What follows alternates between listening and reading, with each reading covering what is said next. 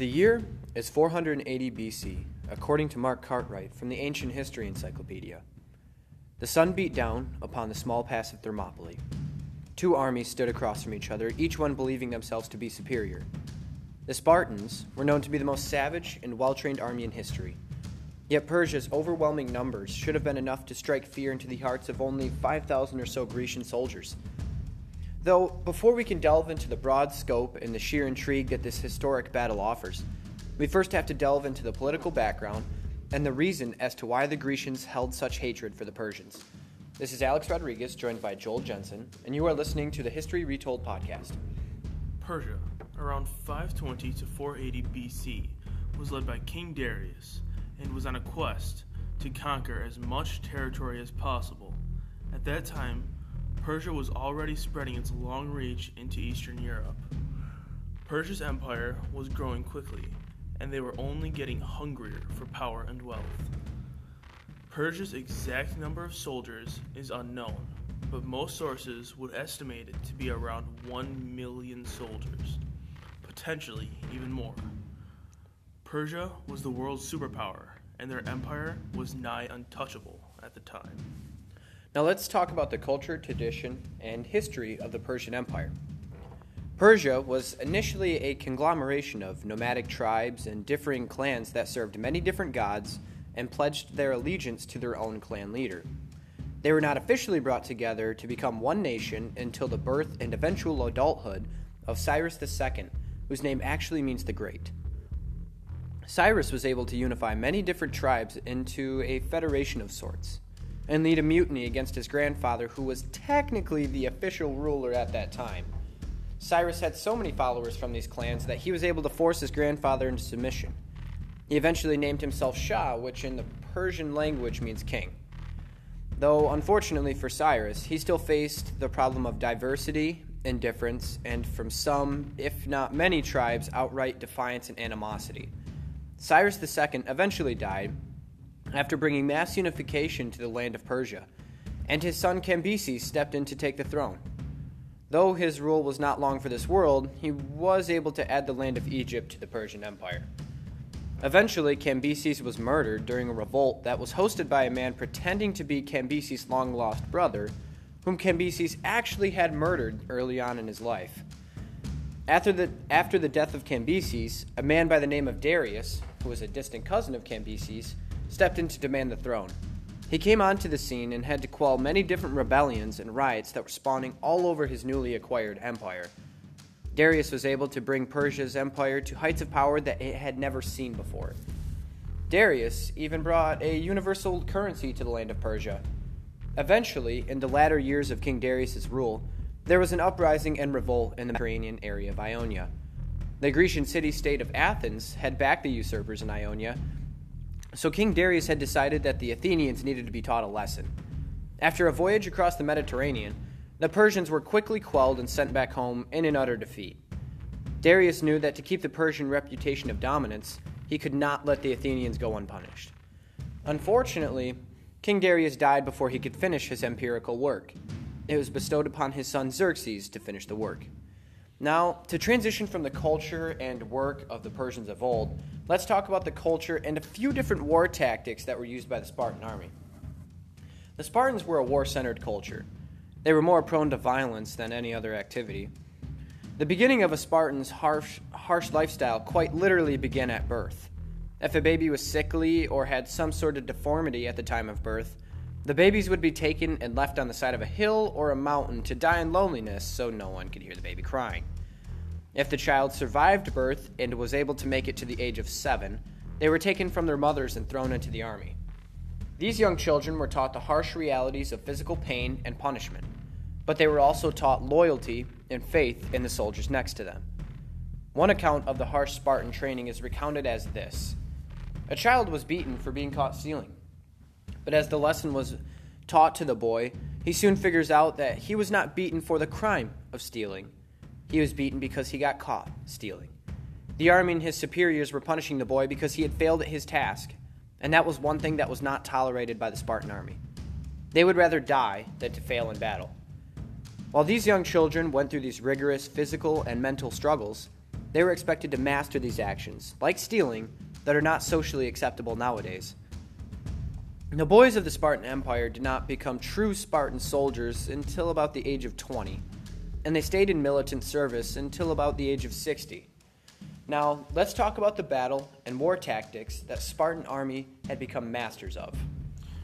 Onto the war tactics. The Spartan hoplite warriors were unrivaled in ancient Greece. They were trained from the age of 7 to fight in the phalanx formation. Previous to the discovery of the phalanx, Sparta preferred for free-for-all combat, but this changed when they lost a battle to another city-state, Argos, because of the phalanx formation. The phalanx formation specialized in frontline combat. It was nigh impenetrable from the front, but vulnerable to flanking maneuvers. The formation involved the soldiers, which were called hoplites, locking their shields together and standing nigh shoulder to shoulder as their shields covered themselves and the soldiers to their left. They held their spears, which were about 7 to 9 feet long, in front to prevent their enemies from getting close. While the front rows fought, the rear rows of the formation held the spears in the air in an underarm grip in order to provide extra defense against ranged attackers. When forced to engage in close quarters combat, where the spears would be rather ineffective, the soldiers also carried short swords, about 1 to 1.5 feet in length, which were rather effective against the usually light armored hoplite soldiers.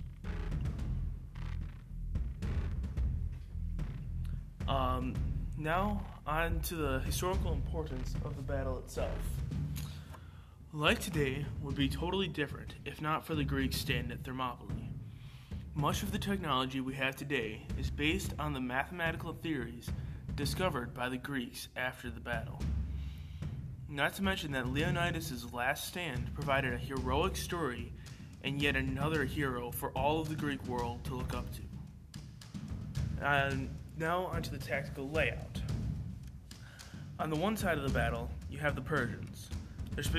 Their specific number is usually disagreed upon, with a large estimate put out by the Greek historian Herodotus at around 2 million.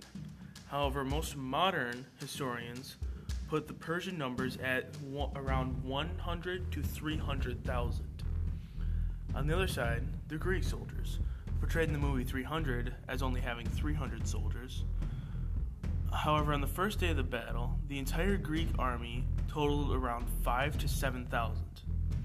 After the betrayal of Ephialtes, most of the Greek army retreated in order to fortify a different choke point at the Strait of Corinth.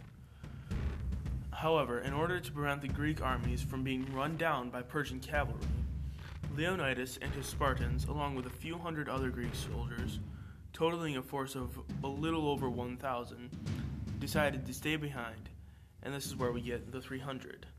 Leonidas and only 300 Spartans stayed behind against the Persian horde, where many others fell in battle or retreated. Now, onto the betrayal of Ephialtes. As was previously mentioned, the Grecian army that was blocking the mass expansion of Persia was betrayed by one of their own.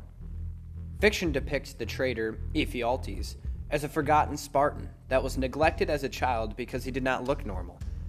Fiction says that he survived abandonment and came back to Spartan civilization only to find more neglect. What finally led him to betray his brothers in arms was King Leonidas telling him that he was incapable in battle, but that was depicted in fiction and Hollywood movies. It is not quite explained as to what led to his hatred for the Spartans, but one reason that is explained for his betrayal is greed, and his thought of reward from the Persians for giving him a way for the Persians to defeat his kindred.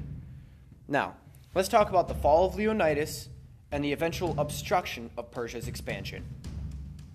As the battle in the small pass of Thermopylae raged on, the Persian army was able to break the Grecians.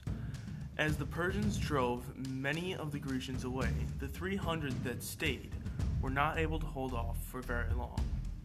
Leonidas and his 300 Spartans fought ferociously. They fought on two fronts, which is horrible tactically. And unfortunately, the Spartan force was not able to hold out for long. The overwhelming Persian army was able to box the Spartans in and just crush them together. Eventually, King Leonidas himself fell in combat. The remaining Spartans fought tooth and nail just to reach their king's body. They were not thinking of what would happen to themselves when they attempted to push through these Persians. They just wanted to reach and feel their king one last time. Many of the remaining Spartans fell in those last moments, and those that didn't were not able to hold on any longer. Contrary to Persian tradition, the Persians did defile King Leonidas' corpse. They beheaded it and crucified it.